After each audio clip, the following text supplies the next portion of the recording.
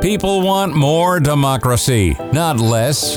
It's time to talk progressive politics and practical solutions with Joy Silver. Outspoken from Radio 111. Now, here's Joy. Hello, defenders of democracy. I have a voice, and I'm going to use it right here on Outspoken at Radio 111. And today our guest is Rubén Pérez. He was elected to the College of the Desert Board of Trustees in 2018 by a landslide victory. When elected, he became the first Latino and first locally born trustee to ever serve on the Board of Trustees. He currently serves as the youngest chair and trustee in the College of the Desert history, and actually, he's the youngest trustee in the United States. How are you today, Rubén? Hey, Joy, I'm doing well. Thank you for that gracious introduction, and thank you for allowing me the time to come on today. So many of us want to hear about this controversy and College of the Desert, and we're really happy that you agreed to come on the show today. But before we get into some of the nitty-gritty of what's going on, tell our listeners what you do as chair and trustee and what your responsibilities are in your position. Sure. So my role as chair is I help run the Board of Trustees meetings on a monthly basis.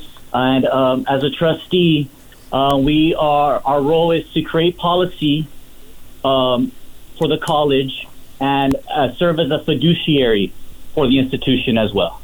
And it is indeed in that part of your role as fiduciary, I think, and also to the actual organizing of College of the Desert. And certainly many questions are being asked about the expansion. And it's almost become an East versus West Valley issue, it seems to me. I know that Palm Springs City Attorney accused, and I say accused, but he accused the college of violating the Brown Act, which is California's local government transparency law.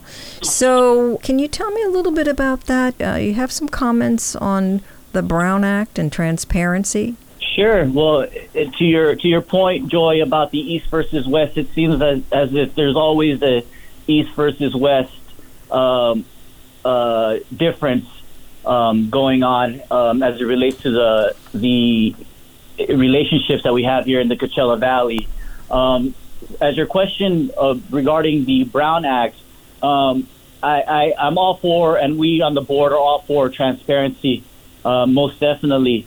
We have a board attorney, Carlos Campos, who comes from a very, very well-respected law firm here in the Coachella Valley, Best and Krieger, who advises us on and is a part of every one of our board meetings. And he's never made any allusions or referred any references to us making any Board Act violations. Well, one of the things that it said in an article was that College of the Desert was caught sharing issues surrounding land and campus facilities privately during board meetings, and were not executing those comments publicly. And this seems to be the issue, although C.O.D. trustee B. Gonzalez certainly defended Superintendent President Garcia, and she said that the previous superintendent and president was really at fault there. Do you have any comments or opinions on that? Sure. So the closed session agenda processes or creation, if you will, was a precedent that was set by the previous superintendent president. Now, we're not accusing anybody of intentionally wanting to, commit a Brown Act violation. I think that under his purview at the time and under the advice of previous or other board attorneys, he was able to do so in that way. So you're saying that there was a set of rules that were established for closed meetings previously, and you feel that this was following along with that line? Correct. Okay. Well, the Palm Springs City Council certainly has been speaking out about their disappointment in the College of the Desert and the ongoing promises of building new campuses in the Western Valley. And they've been quite vocal about that. Maybe you want to talk a little bit about that. Sure. Most definitely. Joy, I think like any city or community, they're advocating for their constituency group, which I commend them for. I think the board has never come out and said that we are not intending on building a campus in Palm Springs. We fully intend on doing so. We just want to make sure that our everything is aligned and our ducks are in a row, if you will, as it relates to the project. What is the cause of the delay? Well, there's been a few different reasons, and I'll be honest with you, Joy. This is my fourth year on the board, so I don't know all the nuances or backdoor deals that went on behind the scenes. We've asked staff to provide us with more information. Dr. Garcia has asked staff, her executive cabinet, the ones who are here from previous leadership, and those now to look for documents with more information as to how we got to this point, and no one can seem to locate any specific records. What we do know is that the campus started off as a liberal arts campus and has now evolved over the years, and I wouldn't be able to tell you as to why. I simply don't know, nor does Dr. Garcia, but the campus has changed iterations a few different times, and with all the trustees going on record and stating that they had never seen nor approved the schematic in its current form, nor did the trustees know or approve who was on the executive committee, has been alluded to. In my opinion, I think this campus would have been completed had it stayed in its original iteration, and if it wasn't the trustees making these decisions, then I think there's a pretty safe guess as to who was unilaterally making these decisions without the board approval. This will be quite the investigation, I imagine. What's the plan there? How will you uncover these issues, and how will you get to the truth? You're the chair, so in a sense, you have to keep that momentum going forward. Yes, most definitely. So as I mentioned, the plan is to build our campus. We're moving forward. We actually have a community forum via Zoom on Thursday, August 4th at 5:30.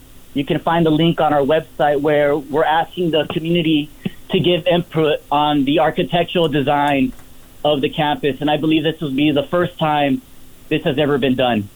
Is that for the West Valley campus or the East Valley campus? That's for the West Valley campus. That's on this Thursday, August 4th? Yes, this Thursday, August 4th at 5:30. How can people find that link? You can go on our website. It should be on the very front page. Talk to me about another issue, and this really concerns Cathedral City. I know there was a lot of contention about this particular program, and I'm not quite clear on it at all here, but the Roadrunner Automotive Training Center in Cathedral City, this was canceled for Cathedral City. Can you talk a little bit about what happened there and what the plan is at this point? Sure. So it wasn't necessarily canceled. It was, we'll call it a pause, if you will, just for lack of better words, where Dr. Garcia came in. We had these projects at a really huge scope, big magnitude projects that she just wanted to take a look at. As she came in, these are big scale projects. Things have gotten more expensive. And I think as any responsible leader coming into a new institution, she just put a hold on it, had some questions that needed to be asked. And then we moved forward after we got input from the community, and after we looked to see if there were going to be other cheaper alternatives, which we found out that there wasn't. So we decided it'd be best that we move forward with the current plan. So there seems to have been, and this was something that the Palm Springs City manager Justin Clifton had said. There were reports as recently as October 2021 indicating that this was a $345 million campus, and it was at a certain phase of completion. But what you're really saying now is that this has not been a commitment that is going forward in the way that it was planned. Is that what I'm hearing you say? So all I'm saying is that we're looking at it, and we're taking input from the community, and we're still trying to figure out the scope and scale of what the project is going to look like. As things have gotten more expensive, the cost of materials and the cost of labor, we don't know, and those are things that we're trying to figure out. And those studies that were done, if I would even call them that, they were premature. So some of the Palm Springs campus was included in November's monthly bond report, and that was for Measure B. And the Valley voters passed that $346.5 million education bond far back as 2004. And it was to include programs for hospitality and culinary arts, and also digital media, entertainment studies, a Center for Excellence for Healthcare Education, and sustainable technology. Is this part of the ongoing plan for College of the Desert in the West Valley? Because we do know, particularly, especially when you're looking at hospitality, that this is indeed something that affects certainly the whole Coachella Valley, but in particular Palm Springs. Yeah, most definitely, Joy. When voters voted and approved the bond, they approved general language for construction projects, and I encourage the public to go back and read what they approved, the actual bond language, and not the flyers that may have come in the mail advocating to vote in support, but the actual bond language. And you can find that information on our website under the Citizens Bond Oversight tab.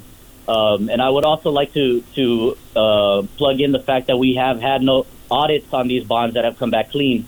But there was never really any specific language regarding the construction of a boutique hotel or who our own students will never be able to afford. And I'm not saying I'm against the hotel either, but I do think that it warrants a conversation. Should we invest in the building of a hotel with public dollars? Is it legal? Questions like that. Palm Springs has beautiful hotels. Are there partnerships we may be able to explore and be able to save dollars that way? Have we asked our students and our prospective students, is this something that they want? And what other programs are we going to offer? It's safe to say that most of the students this project, despite being built in the west side, aims to target students in my district, and many students in my district, their family members work in hospitality, and many don't want to do that. Many parents don't want that for their children either. So we can offer students other career paths and other than cooking and cleaning, and not that there's anything wrong with those career choices either, but if that's one passion, but we need to make sure that we offer students different career paths. I'll give an example. My partner, her mother, she works in hospitality, and she would never want that for her children. She's told them herself. So we need to make sure that we offer our students different options. So in a hospitality and culinary arts program, aren't we looking at a series of more than, well, it's all about service. We understand that, but isn't this sort of the hospitality of the future that we're looking at here, rather than what's presently defined as hospitality? Yeah, so those are questions that we're looking at getting into, Joy. We're looking at having conversations with our faculty as to what programming they would like to see, what programming they recommend, what programming they see the students signing up for. The faculty has never had any input as to what would be on this future West Valley campus. So we're asking them for their input that way, because they're the ones who know our students best.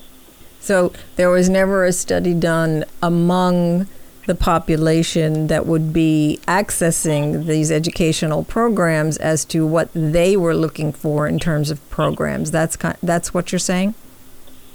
There is never, correct. There was never any input from the prospective students and from the instructors as well.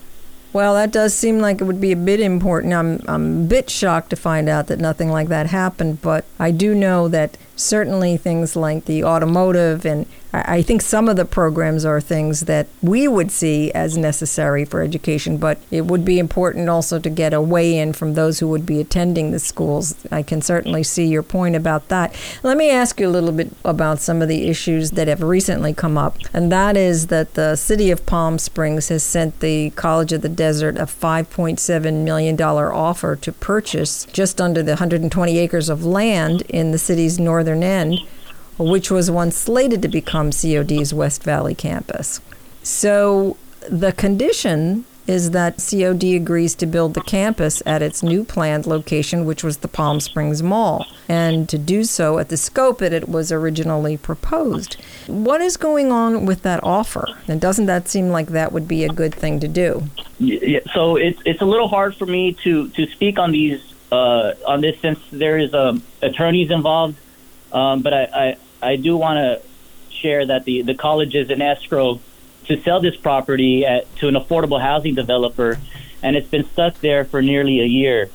Around when all this, I guess, quote-unquote controversy, if you will, came about and started up. So, Joy, I'll ask you to ask your friends at the city the same question. That would be a good question to ask, and certainly we will be looking more into this subject. I don't think this subject's going away anytime soon, that's for sure. But didn't C.O.D. already get that land for free originally?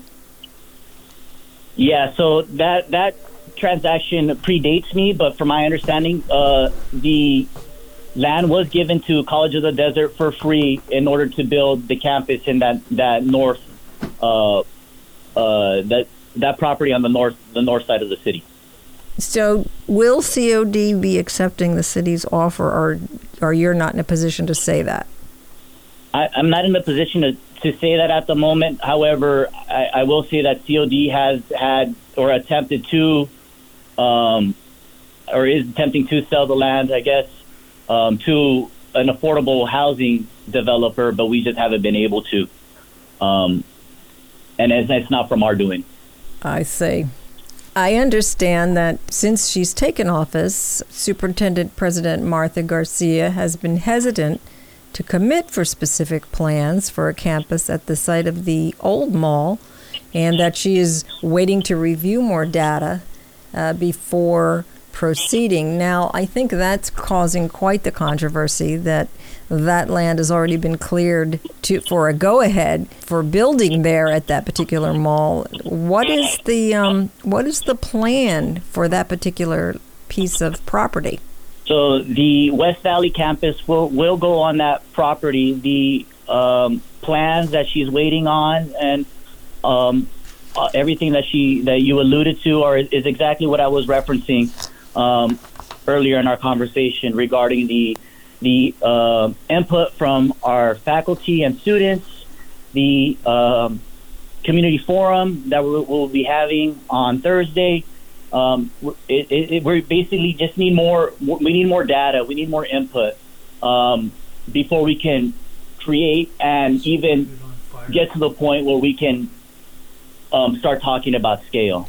Well, one thing is for sure, and having, being in construction and development myself, I must say that the longer the process goes on, the more expensive it becomes to be able to build. Certainly, we know the increase in costs they're not going backwards anytime soon. And so this kind of delay will for sure make this an even more expensive proposition. Is there any timeline that you see the trustees committing to, or at least identifying in terms of what that timeline is going to look like before a decision of any kind can be made as to how to move forward? It's hard to, and I know that this is the question, right, that everybody wants to know, but it's really difficult to give a timeline, Joy. If I'm being honest, we have experts that we work with, and we're asking them these same questions, and at the moment they just can't provide it for us. There's too many steps that need to be done before we can give an actual date and timeline. And it's unfortunate that it really has gone to this point because it was so premature The way it was communicated previously was that the campus was in further development stages, when in reality it's in really early development. And so we're expecting more communication with the community, which I think you even talked about having this meeting on Thursday. This is something that all communities, I think, need, is that constant updating. And so what I'm gathering here is that some kind of plan for communication is being built and then disseminated. Would I be right in saying that? Yes, that's a correct statement. All right. Well, Rubén, I don't envy you being chair and being a trustee at this point in time. Controversy is not an easy place to be, but I want to thank you for coming on and speaking with us. And we have been talking to Rubén Pérez, and thank you so much for being with us. This is Joy Silver right here at Outspoken on Radio 111. Stand up, fight back, because this is what democracy looks like.